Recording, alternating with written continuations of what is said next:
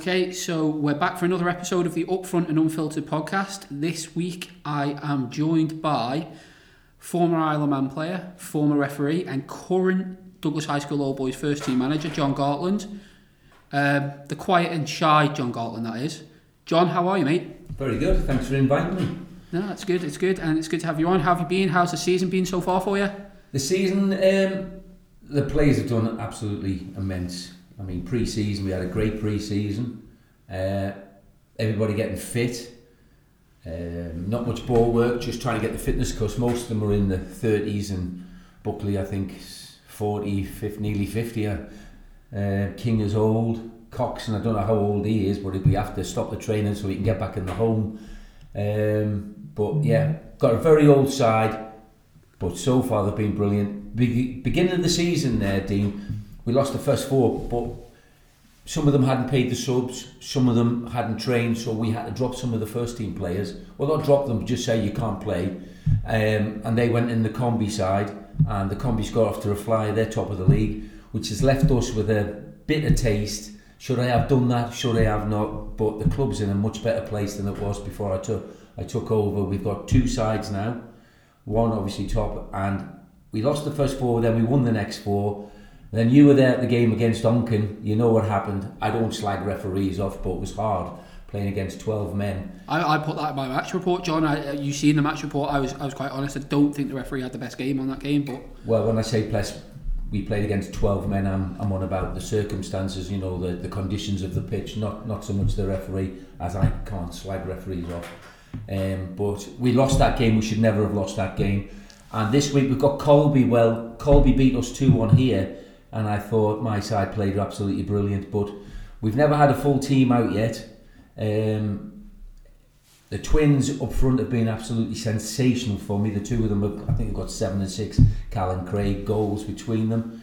King has been immense at the back, but if we could, and JJ, I made JJ the captain. He's younger than everybody else, and King is still vice captain, so if anything happens, Kinger will be stepping in. Like this Saturday, JJ's away, so I'm really banking on Kinger and the boys to do the job this weekend. That's good, mate, and that's a good little recap of the season. I think to start a podcast, it's a nice way to get going, really.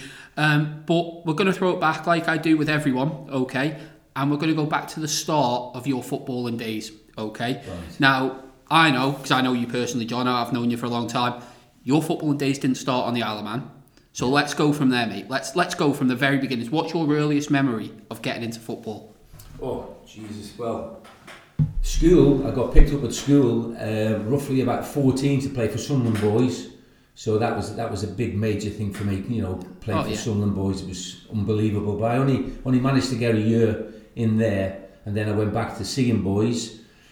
And then I turned 16, and then Middlesbrough came in looking for, and I ended up going to Middlesbrough between 16 and 18. First it was they changed the manager, and then I went back when I was 17, so I was training, playing a few games with Middlesbrough. Then when I was turned 18, I signed on for a team called Dordon.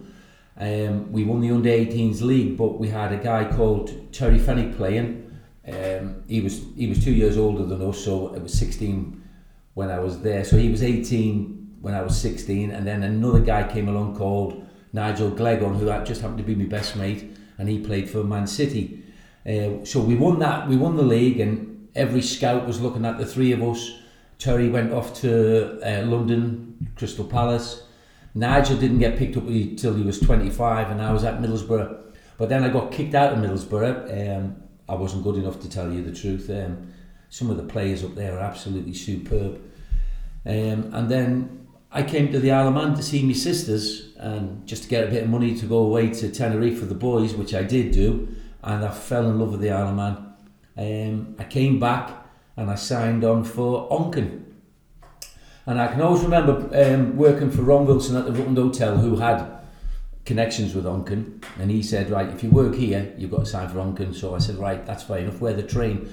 And he says, Onken Stadium. So I ran up to Onken Stadium from the promenade with my rucksack on my back, and when I got there and I went up them stairs and looked at the ground, I thought, bloody hell, this is fantastic.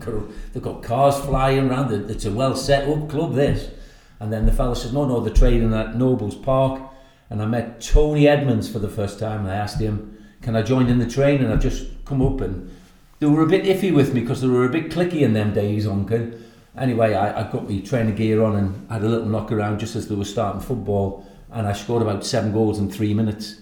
And Tony Edmonds was my best mate from there. From ever since. Oh, unbelievable! And then I stayed with Onken for 2 years, and then James Sam Kenny, my very best mate, came knocking at the Rutland door, and he said, "Would you like to sign for Jim's?" Just before I was just about to sign for St George's. So I said, "Yeah, I'll come down." And I met this guy called Albert Harrison, and honestly, he flattened me in the first training session, and I thought to myself, I'd rather be playing with you, son, than playing against you.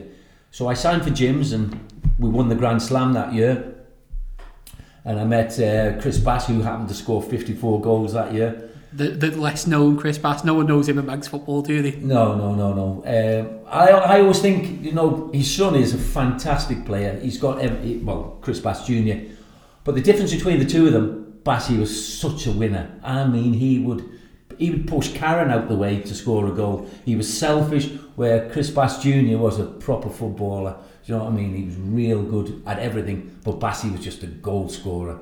And I think every club needs them. I mean, I need one right now, to tell you the truth. Is this an advert for what is it, John? You're putting it out there, yeah? Anyone that can score goals in Manx football, I'll give you John Gott. Get in touch with me, I'll give you John Gotland's number. Well, hang on, there's a family member I've been trying to tap up of yours, and he didn't come. He went to Foxdale, didn't he? Well, yeah, there is that one. I was trying to get him. But yeah, so, and then I got into the Ireland team.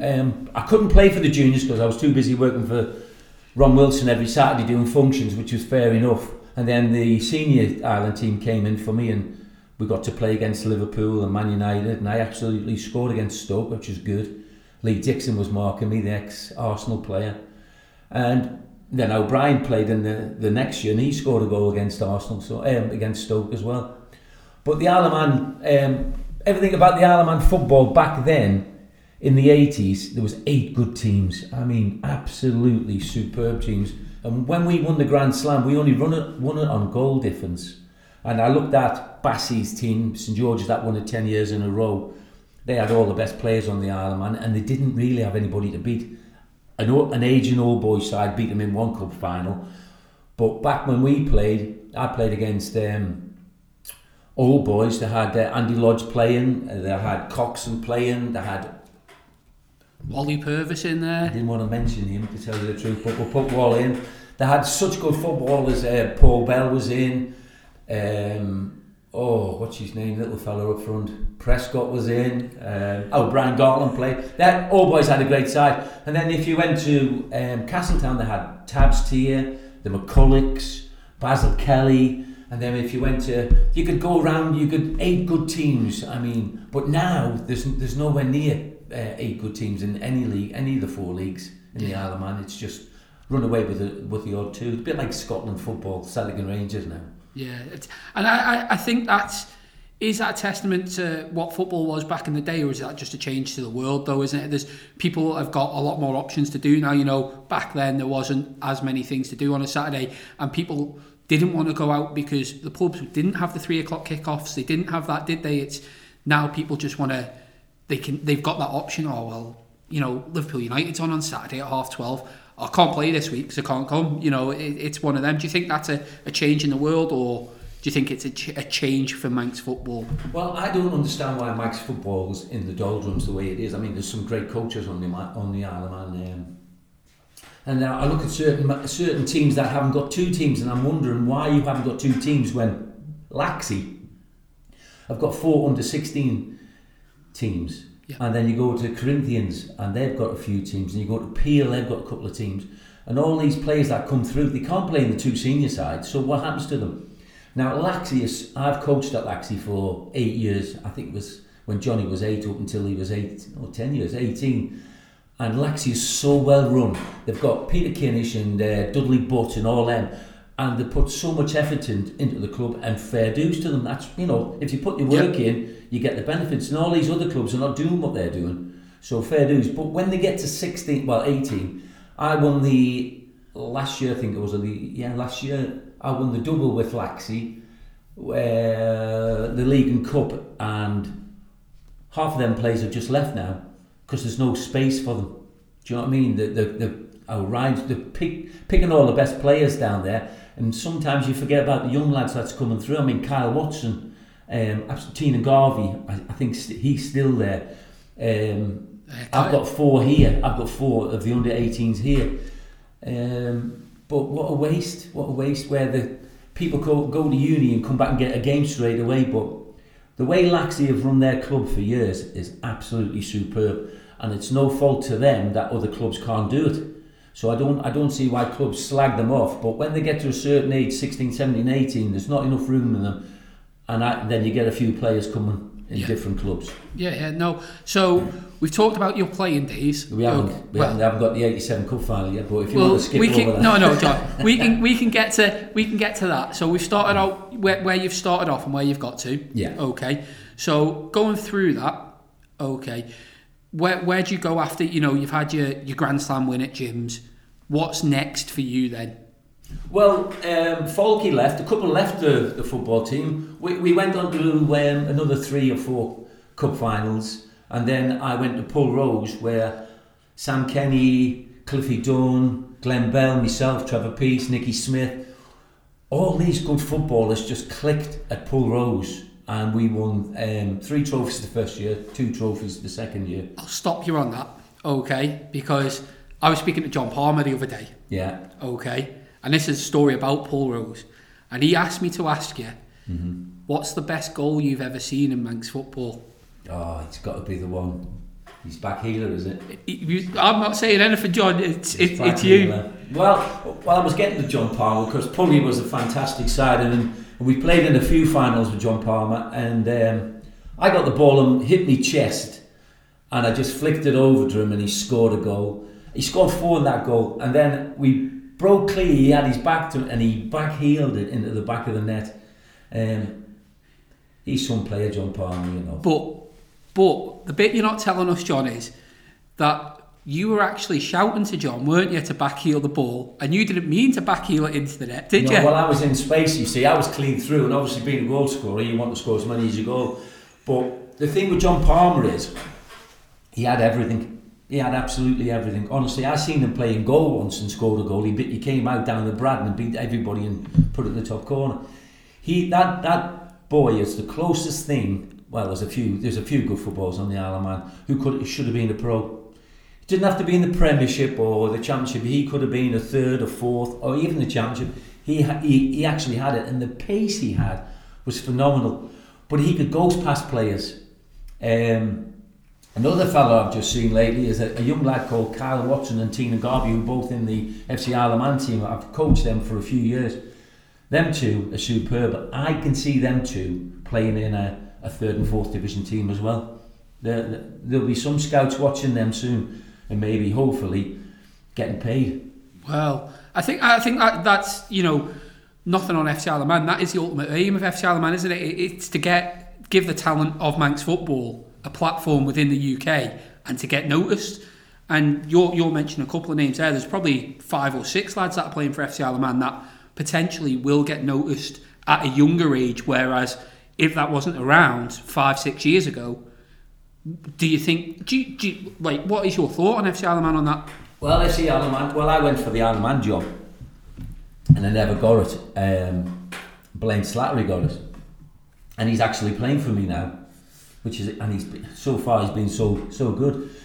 FC Isle of Man, do you know what? It's a good and bad thing for the Isle of Man. I prefer to see it as a good thing. Yep. All the top players get to go away. Obviously, Jonesy won't be able to keep the same side week in and week out. I told them 3 or 4 years ago about Tina Garvey, Kyle Watson, and what do you call the little fellow up front, little Tom Creer. Yeah. And they didn't really go for them. And I said to them, and the 3 of them are in it now. And I also said there's a guy called Will Kearns who plays for me. He's at university, and I think if you come up and have a look at him, he's 6'4", centre half, young, fit, but he's at college. So when they go across, they could actually, instead of sending 15, 16, they could send 15, and Will's over there willing to play. The kid's got it. Yeah, and I think this comes back. We've talked a bit about your playing days, but if we go back to your coaching days as well, just when you finish playing, you've got that experience. I know personally you've been through the Centre of Excellence, you've had a lot of youth teams, and you've coached a lot of the young players that are now probably playing at higher levels on the island or even away. So what do you think about that, like the youth talent on the Isle of Man? Brilliant. Like I said, there's some really good coaches. Obviously you get the odd one that just because his son's playing. But there's one gone off to Scotland. We don't know he's gone to Carlisle. I was switched to Carlisle. Young Robbo from Corinthians, he's gone to Chesterfield. Is it Chesterfield? I think well, them two were Colchester or Chesterfield. The two kids I'm talking about have both been in my under-16s Ireland team for 8 years. Yep. So I'm happy with them. They've progressed. But there's other good players. Cliffy Dunn's lad's pretty good. If you see young Ellis play for Peel, I think he's just turned 16 this year, and he's superb. And I think he's going to be a talent on the Isle of Man. Young Eddie Newell's lad. Chester Bell. Chester Bell. I've had him since he was 8. Brilliant. I watched him playing for Corinthians the other day. Him and Robbo and young Watterson. The three of them were playing in the combi, and I thought, what a great little setup. But they should be in the first team now. If you play for the Isle of Man under 16s and under 18s, you should not be playing in any combi side. There's another lad called George Kearns, which is the brother of Will. He was going to sign for me this year. He wished he had now. You still can before Christmas, by the way. But they're playing in combi setups, and they're not going to get the experience.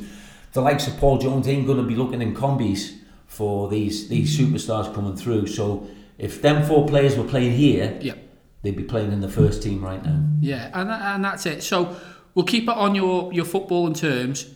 After Pulrose, what happens after Pulrose for you? Injuries, and then I thought, you know what, I'll take up refereeing because, I didn't want to be out of the game. So I refereed for, I think it was 6 years, and I think I'm doing all right with the refereeing, and winning 5 trophies in 5 years wasn't bad. But I sort of like going with the players, and I could talk to them. If I've made a mistake, I'd say, listen, I've made a mistake there, lads. And there's certain things, like referees now, they're not as good as the referees we had before. I mean, you're talking about Kevin Maitland, the smiling assassin. When he started smiling, you know you're going in the book. Gary Roberts, ex-chief police. Yeah. Absolutely superb. Norman Mackey. Now, these 3 fellas I've mentioned were the best referees by far. Andy Lodge is probably one of the best referees now. Other than that, there's not that many good. The old ones are still doing it, and they were good in the day, don't get me wrong. But we need some talent through. My son-in-law, he's took it up. He's coming through the ranks. I've been to see him a couple of times, and a lot of people have had good things to say about Joe. So good luck to him. But the refereeing standard today is the. I don't know if they're shy, some of these referees, or they can't stand up to these bully players.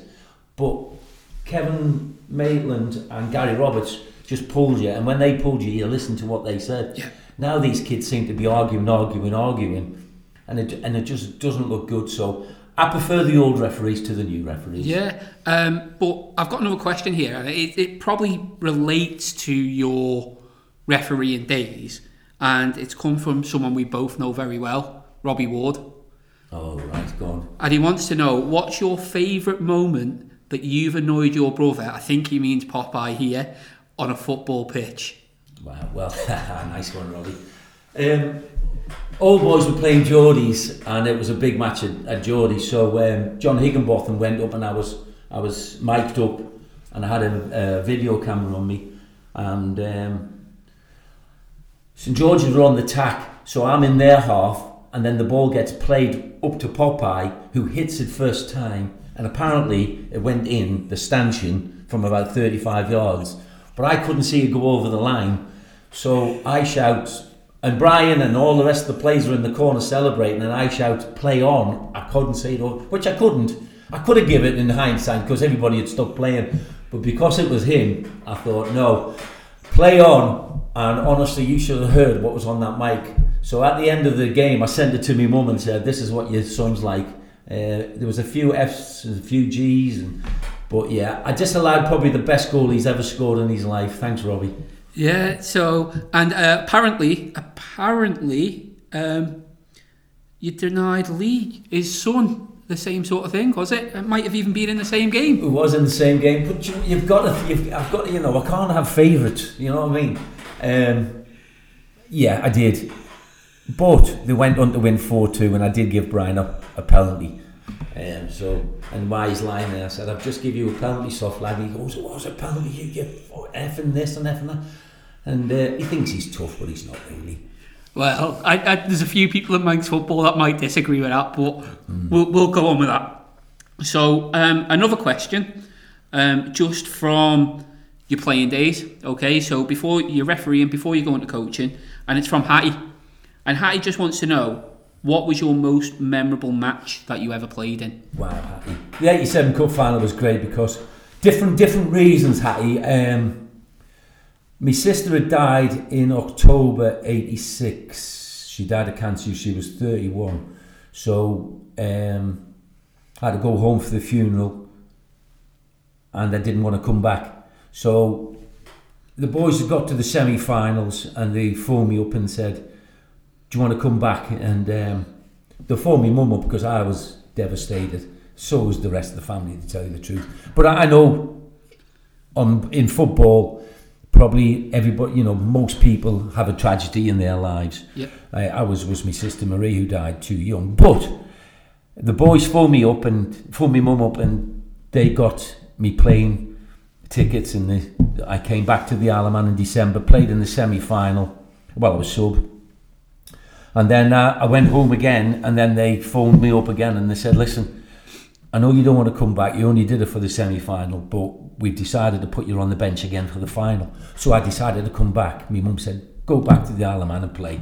So I came back to the Isle of Man, and it was the 63rd minute, as Hattie very, very well knows. They brought me on, and I scored a hat-trick within 15 minutes, and we won the game 4-1 against Russian, which was probably one of my most memorable.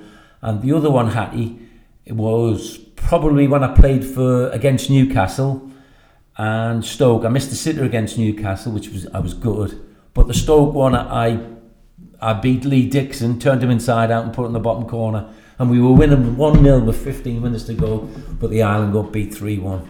That must have been some game back in the day, you know, getting the opportunity to play against them sort of people as well. You know, the Steam Packet Cup and things like that, when they brought them teams over, must have been just some experience for you. Well, the Isle of Man, that was one of the best things in the Isle of Man. They brought 7 professional teams over, and the 8th one was the Isle of Man. So I got to play against St Mirren, Portsmouth, Newcastle, Liverpool, Man United. I missed the game against Sunderland when they came over in 86 because I had to work, and I didn't like to ask Ron Wilson. He was furious that I didn't ask. He didn't even know I was picked for the Isle of Man team. But I was, you know, I was here to do a job for Ron Wilson, but some of the games. I mean, Robbie Ward's dad. Yep. He played in most of them. He's probably I don't like to say the best, but he probably was the best goalkeeper on the Isle of Man. And I always remember whichever game we were playing in, that after the game, he got approached to be a professional footballer. Yeah. And he turned it down. I think he would have done well, John. Yeah, no, that's fair enough. So, but saying that the young lads these days, I've coached the Island under 16. I think they're 17 now. So 8 years ago, I've took them to Everton with Mark Watterson. We've done 8 years, and we went to Goodison Park and played every single year, and then invited Everton over. So these lads in the under 16, 17s have had a fabulous time. Yeah. Are they the trips that when you, I believe, is it when you walk into Finch Farm, isn't it, where Everton train? Yeah. You just go over, and there's a lot of lads from Onken go over, and does Dave Quirk and Brian Callow go over with you? And they're on first name terms now because you've been going over that long, aren't they? Well, Brian Callow and Dave Quirk, yeah. I set it up with Brian Callow. There was a man who wanted to give me money to coach, and his son was here on the Isle of Man. I was his spokesman at the time. I just rocked up and introduced myself, and he says to me, is there anybody, any good teams on the Isle of Man? I said, well, I coach a team, and I'm looking at his young lad, and I'm saying, you can come down with Ballacomine School on Thursday. So it was outdoors, and I can always remember his dad coming to pick him up, and the next day I met his dad, and his dad said, how did he get on? I said, oh, he was all right, nothing special. And he went, what, nothing special? He's in an academy across. And I'm going, honestly, mate, I tell you the truth, like, you know, I didn't see... I said, he's good, but, you know, nothing special. He goes, you do know he's only 8, don't you? And I went, oh, in that case, he's absolutely brilliant. I thought he was 10. He was a big lad. And his dad decided to give me some money, and Brian Callow put some money in, and these young lads from the age of 6, 7, we formed like an island team before the island team, like an academy, and then they went on to play for the Isle of Man. But Brian Callow and Dave Quirk set it all up. We went to Finch Farm. They were on first name terms. Even when we got to the door, I can always remember saying, "All right, Brian, straight in." And I was thinking, how the hell do you know his name? But everything in Finch Farm's blue. Right. Unbelievable place. We were welcome. No photographs were taken. Only the coaches could do it at the end of the game with the two teams. The first year I went there, Everton beat us 8-0, and then he said, well, we'll put the B team, the B academy out. And we did really well against them, and that's the team we played. I can always remember we brought the team over from Everton, and young Jamie Carr, who died. Carr, He was at Royals. He was at Royals for years. Well, his son was there at the Everton match, and I asked him if he could be mascot, and yes, he could be mascot. So and the Everton coach was furious with me that I didn't ask before, because when they were playing the Isle of Man team, Everton went 3-0 up, and the next thing is you put young Jamie Carr's son on. I'm sorry, I can't remember his name. Josh, I think it is. And he got on. They got a penalty. He sorted the penalty in. And then they give him a t-shirt and they carried him around the pitch, and it was that's what Everton's about. I know you're a Red, but Everton Junior set up and all that set up in Finch Farm, they were superb, and that young lad will have that great memory for the rest of his life. He's played for Everton, hasn't he? You know, at the end of the day, he's gone back to school on the Monday and gone play for Everton at the weekend. And he actually did. Yeah, he actually did. This Everton side, you can ask Kawerki, they used to love coming to the Isle of Man because they could be kids. They played Barcelona in the semi-final and beat them 2-1, and then they played PSG in the final and beat them 2-1, then flew back to the Isle of Man with the parents. All the parents were here as well, and they loved the Isle of Man because they could just be kids, do what they want, and no pressure on them. Oh, honestly, it was superb. And these kids could play football, by the way. They were superb. I'd say it, and this is nothing against the Isle of Man. The Isle of Man's a small place. They've got a talent pool to pick from, haven't they? You know, the whole of the Northwest. If them kids are good enough and the scout approaches them, they've got the best chance, haven't they? Well, they asked me who was the best under-12s on the Isle of Man. Give me a player. They were setting up a team to play a Man City, Man United, who these 15 players have lodged together for you know, since they were kids. So I said, young Tina Garvey's probably the best player on the Isle of Man at under-12s. He went to Everton for a trial. He played in the Everton 12. He started the game. He tried to take a young lad on down the right-hand side. The left-back took the ball off and pinged it. Did it again. The coach said, if he does that again, he's getting hauled off. And then Teenan got into his flow, cut inside. And the Everton team won 3-2. And Teenan set the winning goal up against... but he was playing with better players. When you play with better players, it makes you a better player. And he didn't look like he shouldn't be there, because... he's that sort of kid. He could just fit into any team. Even when he was 16, he was playing with us, and he was brilliant. There's a few players like that in the Isle of Man. Dean Pinnington's another one. When Everton come across, it was him and Baines and Dean Pinnington playing, and I was the manager that day. And they wanted to come over here because they're not allowed to use the full length pitch on any games, Everton. So what we did over here is I moved the goals to the 6-yard areas, and we had a full game. And Dean Pinnington and young Sam Baines were the best two players on the pitch that day. It was the under-14s. We got B4-1, and I think Pinney scored the goal. But Baines was outstanding that day. Him and Pinney ran the show, and Everton wanted to see Pinney, but I think they were looking at the two of them at the end of the day.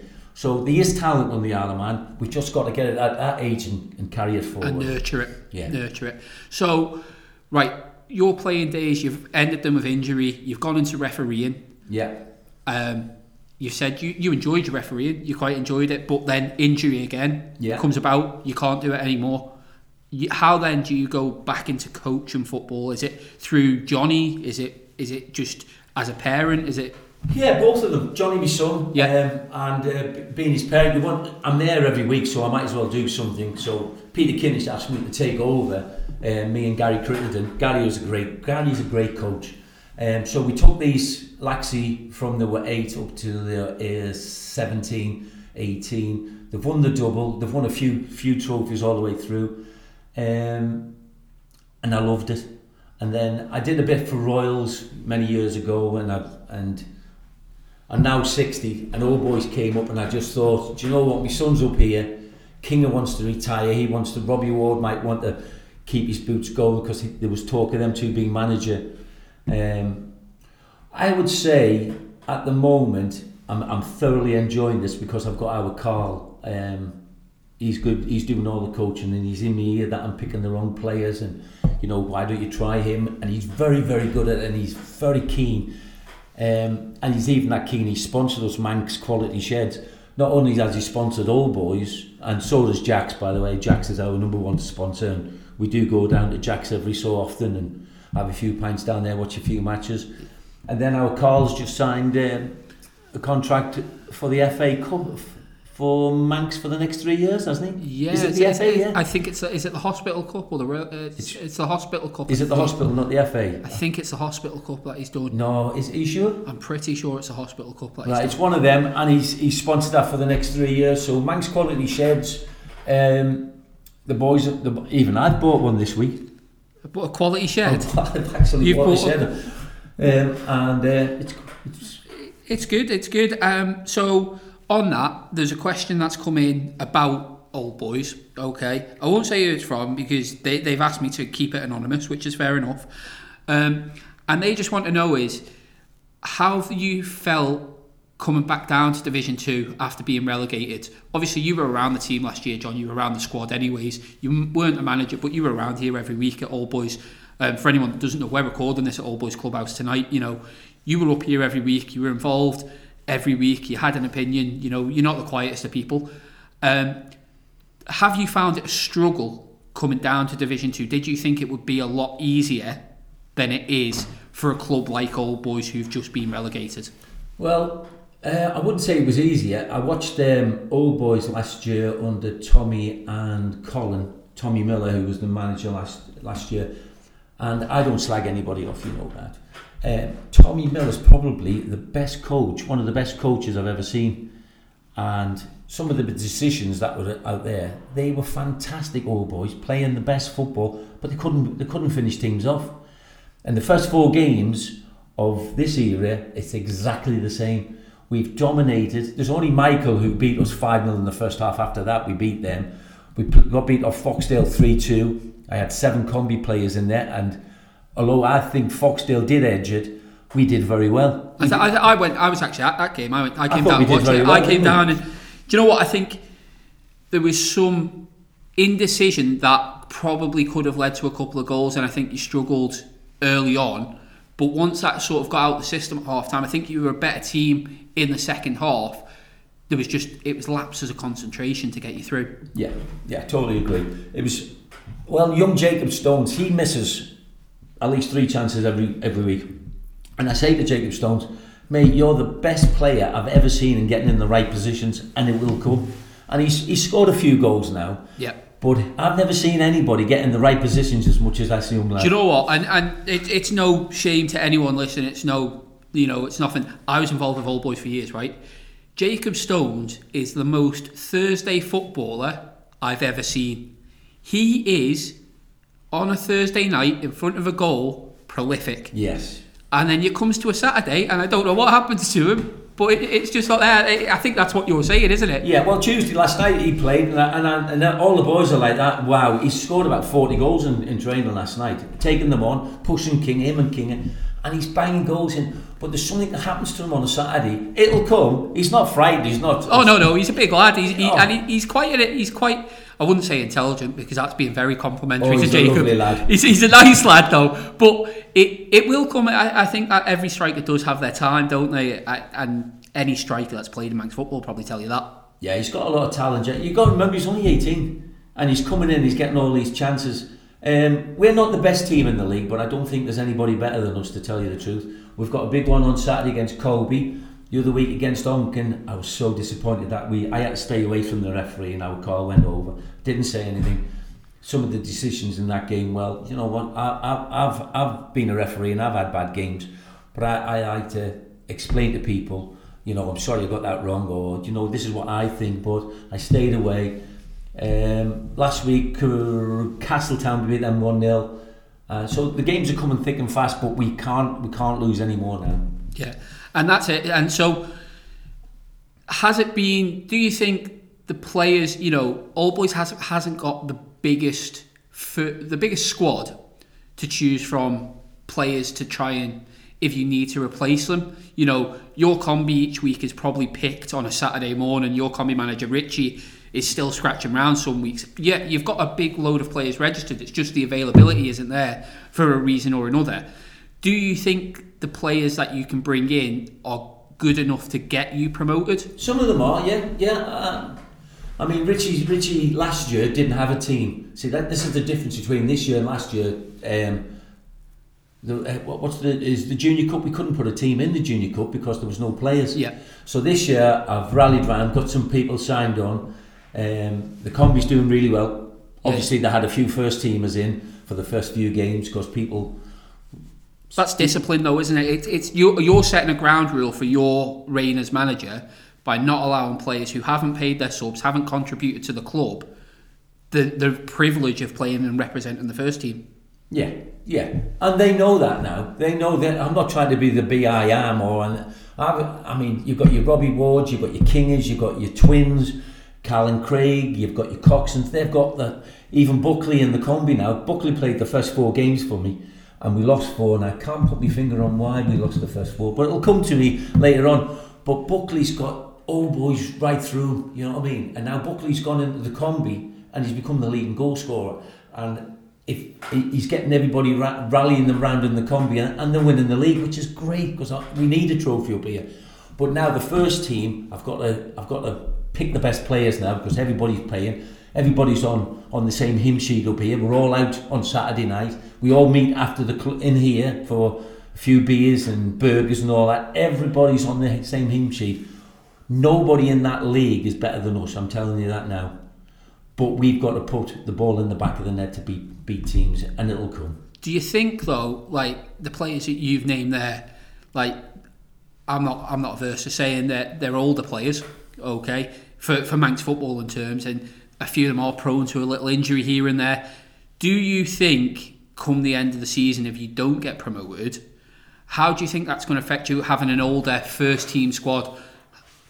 I think most of them will retire. Some of them will retire. I mean, Cal and Craig, they go through the first aid bag. I think they've retired 3 times already, haven't they? Been the best 2 players this year.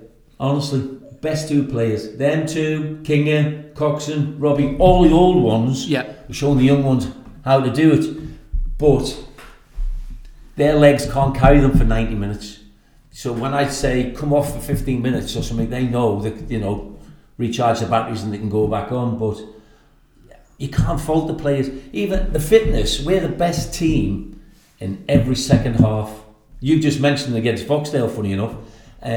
So the fitness is there. These old guys, we're at the gym, down Stumpy's gym 3 weeks, and all the old ones are down there. Don't know where the young ones are. Tuesday and Thursday, Callum Craig are there, never miss it. Coxon's there, never misses it. Robbie Ward never misses it. All the old ones are training better than the young ones. So is there a culture where these young ones have got something better to do? One of the questions you asked, I think you're probably right. But if you need to be successful, you've got to be like Peel, Corinthians and Laxey, and they have a good junior setup. And is that something you're aspiring to up here? Is that something you're trying to bring in even from a first team manager? Is that something you're pushing with the committee? Well, the committee, I think you were at one of the meetings. I wanted an under 5s, under 6s, which I would have took because I've got the badges, and I'm trying to get our Carl to get his badges so he can start coaching up here. Because some of these older players up here have all got kids, and to set a junior side up here would be brilliant. It's got everything up here. Everybody uses it. The clubhouse is going to be bigger in a couple of years' time. It's got the... We'll get onto that in a second, because that's something else I want to discuss. But yeah, I think... Do you think then that that is the biggest hindrance for all boys to push on if they don't get promoted, is not having a junior set up and something to feed through when these older lads that are carrying you at the moment are gone. Well, St George's sort of like lost their junior setup, and now they've only got one team. Yeah. Peel haven't lost their set. Peel have kept there all the way through. Corinthians, whoever, Tony Mepham runs that club, brilliant up there. They've got set up after set up. They're thriving up there, yeah. But Laxey are the same. Now Laxey, everybody who trains at Laxey trains in Douglas. Yep. So you've got to take your hat off to the committee at Laxey. They run that club superbly. Nobody trains at Laxey. They're all coming to Douglas and train. So to Peter Kinnish and all them boys who've ran Laxey, well done. All boys have got to do the same. They need a junior setup now. Yeah, and that's it. And we're talking about all boys, you know, we're finishing off your sort of Manx footballing journey here before we go on to the next stage of this podcast. For me, I've just seen, I know the planning permission's gone in now, hasn't it? They're waiting for approval to make the clubhouse bigger, putting a roof terrace on it or extending it out. Yes, it's for the camping, which without the camping, I don't think this club could run, could it? You know, TT weekend. Colin does a good job, doesn't he? Yeah, without that, you'd not have the funding. So it needs to be done. But do you think that'll attract more people up here, more events, and help the club grow, not just with players and stuff, but financially, and become more secure and more stable? Yeah, totally. Facilities at every club is a big thing. Yeah. Now I look at Royals and they've got a great pitch up there, but they haven't got any facilities in there. They don't go in the bar or anything like that, but Fitzy seems to attract the good players up there. So we've got to get a couple of young lads down here, which will bring the mates and look at the facilities and the pitch, and in here and come and have a beer and all that, sit and watch the telly, watch the football match. I think that is the way forward, Dane, yeah. Yeah, and that's a good thing to do. So that's your Manx footballing days, okay? So we've gone through your days as a player. You might have won a couple of trophies. You haven't mentioned the Grand Slam there, John, at all, have you? I think it was 9 cup finals in a row, wasn't it? I'm not too sure. But yeah. I played with some... Do you know what? 87 cup final was brilliant, but if you look at the team I played in with, I mean, I had Sam Kenny, Nicky Gerrard, Albert Harrison. Albert was probably not many people know this, but Albert played for the Isle of Man team against Burnley, and Joey Jones was playing hard Welsh man. I think he played for Liverpool, didn't he, as well? Joey Jones, left back. Possibly. And Albert had him on toast, but this guy was supposed to be hard, and he hit Albert, and Albert hit him back. And Albert had the best game of his life. Him and Rob Wakenshaw was playing in the same game. Yeah. And I've never seen professional footballers be shrink, if that's the right word without swearing. Albert was superb at gyms. If there's any trouble, I remember playing down Castletown with the two McCullochs, two of the hardest men, and Albert wouldn't let them off the pitch until they shook hands, because it was a thing to do. Yeah, and they shook hands and tabs to you and all that. Gary Blackburn at the back with Vinnie Ellison. Gary Blackburn was outstanding at the back. Brian Osborne, our goalkeeper, Mad Quinney, Robbie Quinn, absolutely brilliant goalkeeper. We had the best side ever. Falky on one wing, Ray Hicks on the other, me and Bassie up front. And we only won it on goal difference. We won the Grand Slam, we beat everybody all the way through, but 8 good teams. But the hat-trick in the cup final, I came on after 73 minutes or 63 minutes, and Martin Feely had ran their centre-half's ragged, and I just come on and finished it off, to tell you the truth. But it's 3 goals in a cup final, isn't it, John? You can't take that away. Oh, nobody else. Do you know why? As you get older, these are your memories, and I think my lad Johnny's heard it every single day of his life. So. Well, yeah, I've been in your house, John. I've seen them medals as soon as you walk in the door. You know, they're all hung up. It's a trophy room, isn't it? Well, it's not a cabinet. It's some people say it's a walk-in wardrobe, but we'll go with trophy room, mate. What you doing in my wardrobe anyway? Ask Julie, mate. Ask Julie. I will. Don't worry. It's all right, mate. No, so that's your playing days. So we'll move on. But before we do, I've got another question here. From someone you know very well, and you know his dad very well, actually, Tom Cowan. Yeah, great guy, great dad. Yeah, and he's got 2 questions for you. Okay, the first one is how does Ryan Gartland compare to Popeye in footballing terms? Oh, great question. In fact, I just answered. Brian's at 10 and Ryan's at 0. That's simple. No, Ryan's a great little player. Do you know what? He is. I'll not put him down because I've watched him grow over the years, and he's got better and better and better. But he ain't ever, and I mean ever, going to be in the same room as Popeye. Popeye was absolutely brilliant. He was. I saw him score 5 goals against Geordie, so nobody would go near him, and Rob Waitenshaw was playing on that side as well. Yeah, Ryan's a good player, but I always go for the older players. Yeah, no, that's fine. And Tom's second question, he just wants to know who your favourite ever neighbour was.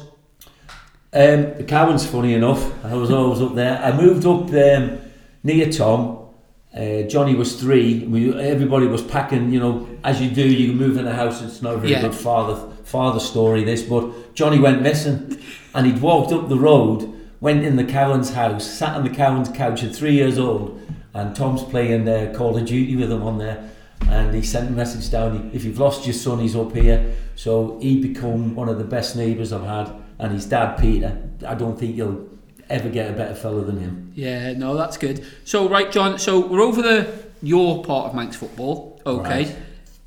Now I want your opinion on Manx football, okay. So to you, at the moment, the whole of Manx football, what's the best thing about it? Well, if you can get 2 teams out, which all boys can, is a good thing.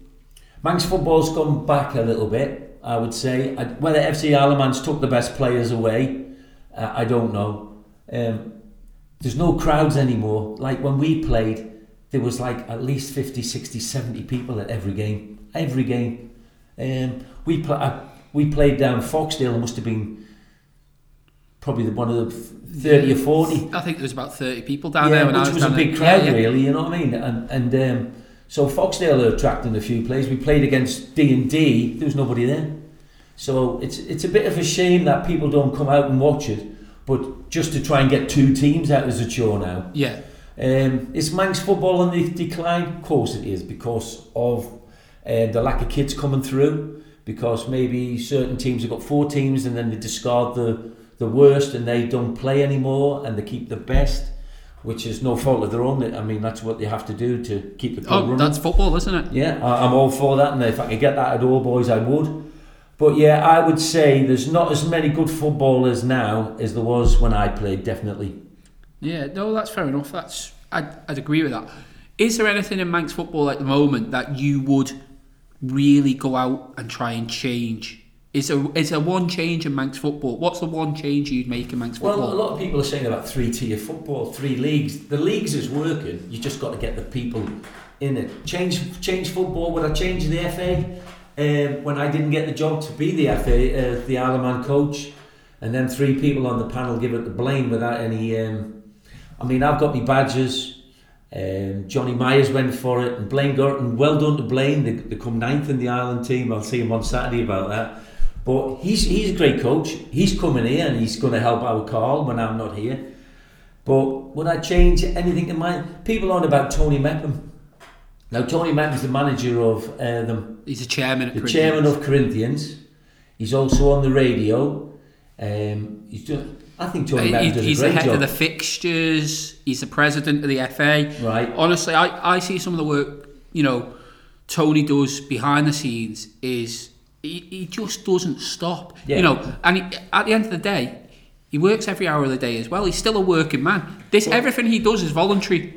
I always say to Tony Mepham, I always remembered watching down Ramsey, there was a cup final down there, and I stayed behind, and Tony Mepham was the only one that brought the trophies out, set it all up, set the table out, put the cloth over. When everybody he was the only one that got the bench back in his van, everything else, and then drove off. So when people say Tony Mepham's got too many irons in Manx football, I don't think he has.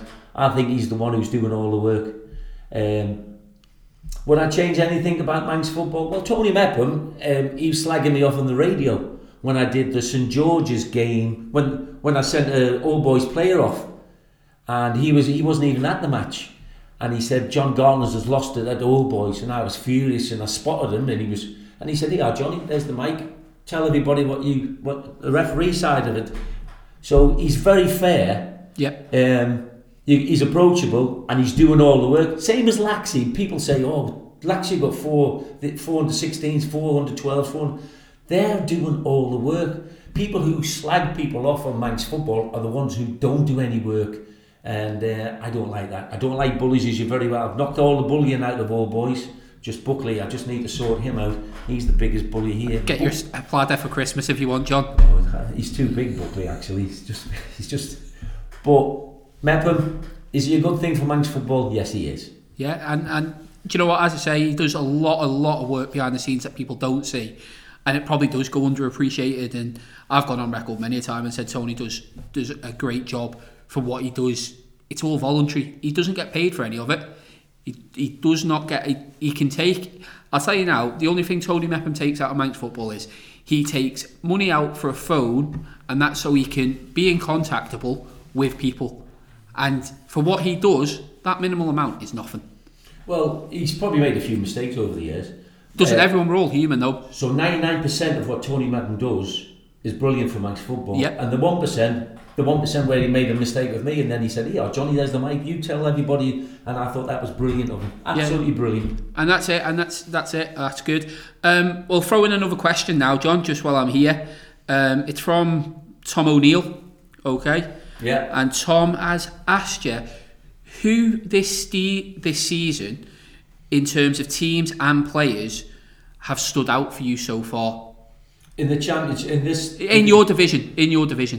Michael, the first half, very, very good. They beat us 5-0 the first half. We beat them, changed it around a bit. We beat them 2-1 the second half. Foxdale, the big fellow up front. Jay. I hate him for not coming. He's been outstanding. Who else have we played? Castletown, 3 points each. Cardi, ex-Ireland player. Pat had him in his pocket on Saturday, I do believe. I was away on holiday. I wasn't there, mate, but I did listen to the Manx Footy pod last week, and they did mention that. Yeah, he was very good. Cardi's a great player, and Pat's a very good player for me. Ongan have got a couple of great little players. I have to. Although they beat us 2-1, I didn't think we deserved to get beat 2-1, and if I'm being honest, as you very well know, they got lucky with a penalty, and it was great. It was a great watch for me though on the sideline. You and Ozzy Moore, I think, was probably one of the funniest comedy shows I think I've ever seen on the sideline of Manx football. Yeah, as long as you shake hands at the end of it. Yeah, that's the end. There could have been blows, but I told him straight. He's a big lad, isn't he? No, he's not a small lad, is Ozzy. I need O'Brien for him. Very nice man. At the end of the game, we all shook hands and all went home happy. Yeah, you all had a laugh, and that was it. So, Tom's second part of his question wants to know, and this is putting you on the spot a little bit as a manager. What two teams do you think will get promoted this season? Old Boys and Foxdale. Do you think Foxdale will go up? They've not been beaten yet. They're unbeaten in the league. They're still unbeaten in the league, and they're going obviously towards promotion. But it's getting to that time of year where that pitch becomes a lake, isn't it? So. Yeah, they will lose points. Don't get me wrong. They've got a great team, great setup, and great camaraderie. So when you get all that together, it's very hard to beat. But if they start losing one or two players, I think they'll lose. Ongan will be there with a shout as well, and I think that's it really.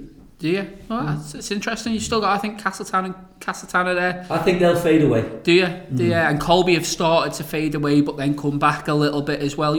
There's probably 5 or 6 teams there that could, I think. It all depends if you're missing players. All these teams are brilliant and they deserve a shout. Wherever they are finishing the league, I've lost the first 4 games, but that's our fault. That's our fault we've lost them 4. We could have easily won over, at least 3 of them, but we didn't. We didn't have the team. And I'm sure the other teams have got players missing and injuries and all that, so it's a level playing field. Yeah, and have you seen any of the Premier League this year? Any of the local Premier League? You seen any of the first teams in that play? Yeah, I've seen 2. I went up to watch Corinthians when we didn't have a game. Oh no, that was the Combi. Sorry. No, I haven't actually. You haven't seen any of that so far, no. No, I was just going to see who you thought on that. Well, I saw them pre-season when Corinthians come here. We got beat 3-2, and St Mary's we got beat 3-2 of St Mary's, and we beat Bradden 3-2, and then we beat Onken in the Quirky up here. So we had a great pre-season, but then it just all started a little bit go wrong. But we're back on track now. You're back on track. No, that's good. That's good. So we'll wrap that bit up, and we'll go into the bit that everyone likes to talk about on this podcast. Right. Okay. It's a select 7. So I spoke to you the other day, and I've asked you to pick your ultimate 7-a-side Manx footballing team. 7 players. Okay. So 3 of them. The rules are for this, as you know. 3 of them have to be playing still Manx football. 3 of them don't have to play Manx football anymore. Right. The goalkeeper can be from any era whatsoever, so he can be playing or he can be a past goalkeeper. I forgot all about this, to tell you the truth. Yeah, and then the manager as well. Well, it's going to be hard for you, John, because I know you've played with a lot. So you want a goalkeeper? John Ward. Easy. There you go. So John Ward. Yeah, John Ward, straight away. Do we get a reason why, John? I know why, but I'm going to ask you to tell everyone why. Well, in his day, he was very agile, very good, commanded the area. I scored a couple of goals against him, but some of the saves, I remember a cup final where I think, how the hell did you get that? How the hell did you?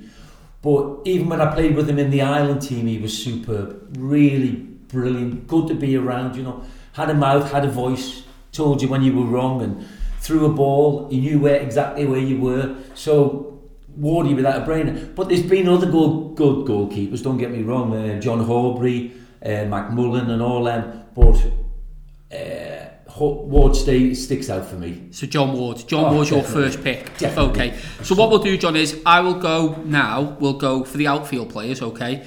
We'll do the current player, so someone who's still playing, and then we'll do someone who's not playing anymore, okay? Right. So, who's your first current player that would get into your ultimate 7-a-side team? So I'll go with all boys. You don't have to go with all boys. It can be anyone. No, I might upset them, so I might just go with other people other than all boys. Good thinking, yeah. So because there's plenty out there. I'll take them from my under-18s team. Tiernan Garvey. Tiernan Garvey. Absolutely superb player. Lovely kid. I've coached him since he was 8, all the way through. He's in the FC Isle of Man. He's had his little trial at Everton.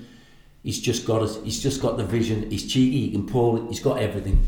And it's that simple. That's why he gets in. It is that simple. Kyle Watson. He's been in and out my team. He came back for the under-18s. He's with Royals now. He's another great little player. He's got everything as well. And another one that's in the FC Isle of Man team as well. Yeah, I'm probably and I'm keeping that the under-18s. Probably I'll pick one that wouldn't sign for my under-18s team. Charlie Higgins.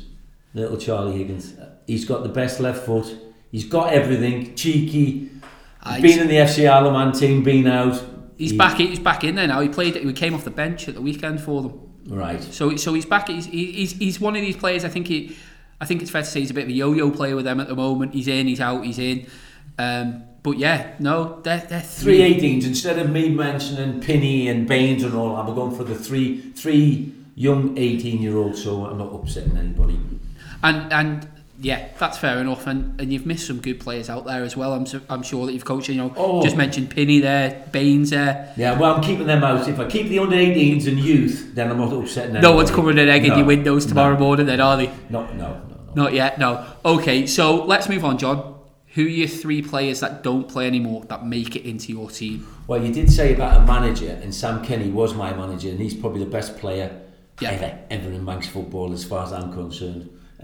He had everything, but he was my manager as well. So if I put Sam to one side, now I've got a lot of players to pick from, absolutely loads. So I won't pick anybody from gyms that I played with, because I've got the likes of Albert Harrison, Nicky Gerrard, Sam Kenny, Bassey, all of them. I'll pick 3 that John Palmer.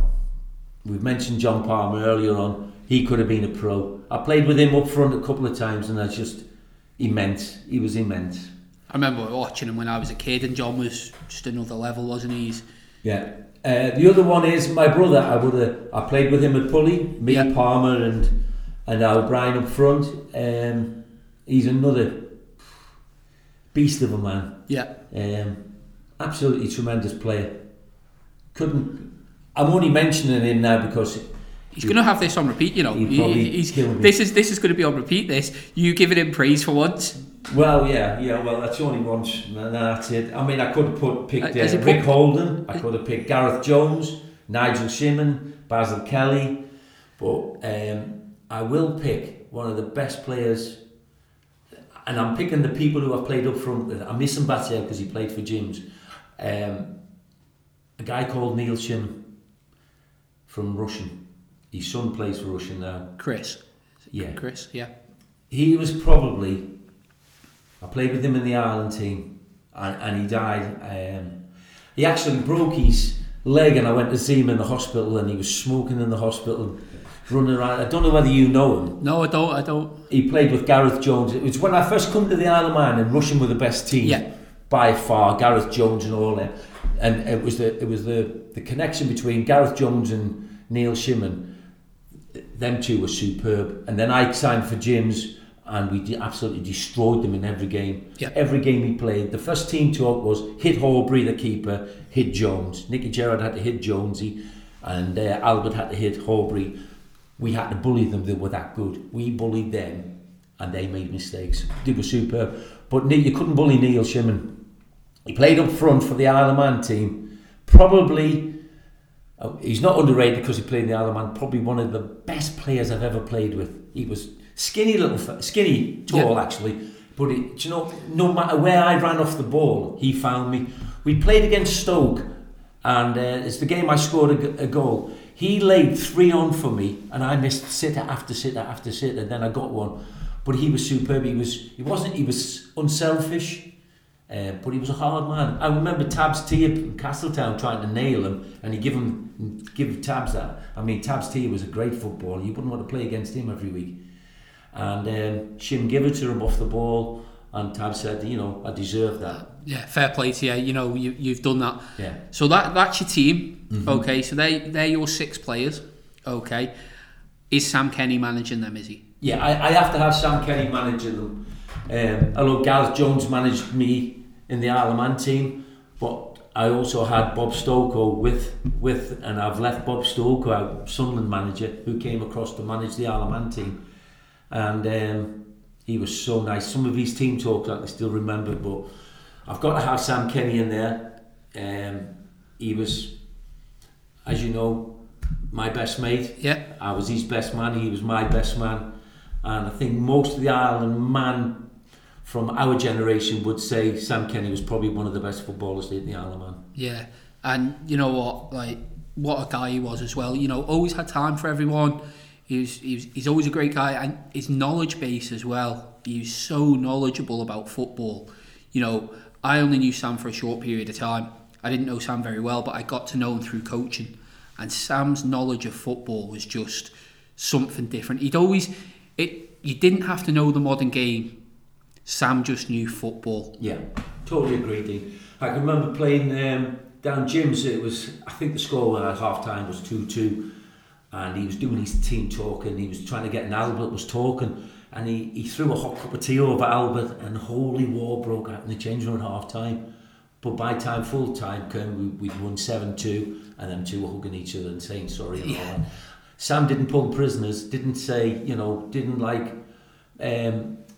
pussyfoot around. He told players, if you weren't, Batty got told, I got told, Albert got told, Gary Blackburn, Vinny, anybody who stepped out of line and didn't play the way we were supposed to play, they got rollicked.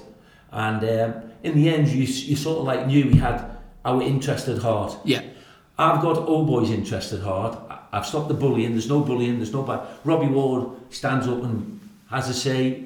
JJ stands up and has a say. Kinger, we're all one team. They can say whatever they want. I'm not here to dictate. No, we're a team, and we've been brilliant all year. I can't understand where we are in the league. But if you don't win the games, that's where you are. Yeah, you've got to score the goals, haven't you, to get the points. Yeah. Goals make points. That's football. Yeah. Goals make points, don't they?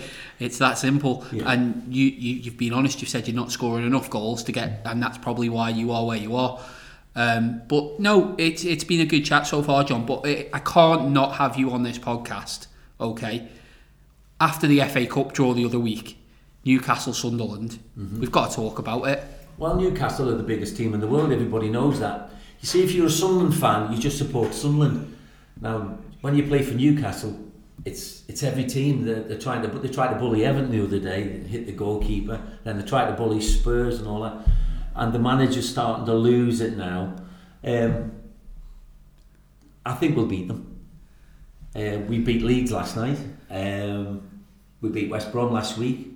So we're the best footballing team in the Championship, but we haven't got any bullies in there. Like Newcastle are just full of bullies. They bully every team. They've got Gordon, who's a great player. Newcastle are a good team, but if it doesn't go their way, they haven't got a second plan. They haven't got a backup plan. Where Sunderland just played the same way all the way through. Yeah. We will beat them. You will beat them, will you? Yeah. And have you got the best Bellingham? No, you haven't. No. You'll admit that one. No, he's superb, isn't he? I've never seen a young player like him before. No. And his brother's just as talented. Just as talented. Yeah. So we'll wrap this up, John, with one final thing. You're playing Colby on Saturday. Score prediction. Come on. Well, I don't normally do this, but just let the best team win. Let's just see afterwards. I don't want to get them all riled up and think, gee, what that arsehole said on the radio there, he's going to beat us. No, we're a couple of players missing on Saturday. I'm pulling a couple of players out of the combi. They'll do a good enough job. I've got our Carl doing all the tactics, going through everything. I've got Robbie Ward back. Hopefully I might have Drew back. I haven't got Craig back. He's still injured. Got a few injuries, but that's no excuse. We've got the team. Colby could have a few injuries. Last time we played them 2-1, I thought we were the better team. But we shook hands and said, well done. All right. Cheers, John. Thanks for your time, mate. Have a good rest of the season. Have a good Christmas with the family and that. I'm sure I'll see you before that and I'll hear from you. So cheers for your time, mate. All right. And all the best to you, mate. Thanks cheers, very John. Much. Cheers.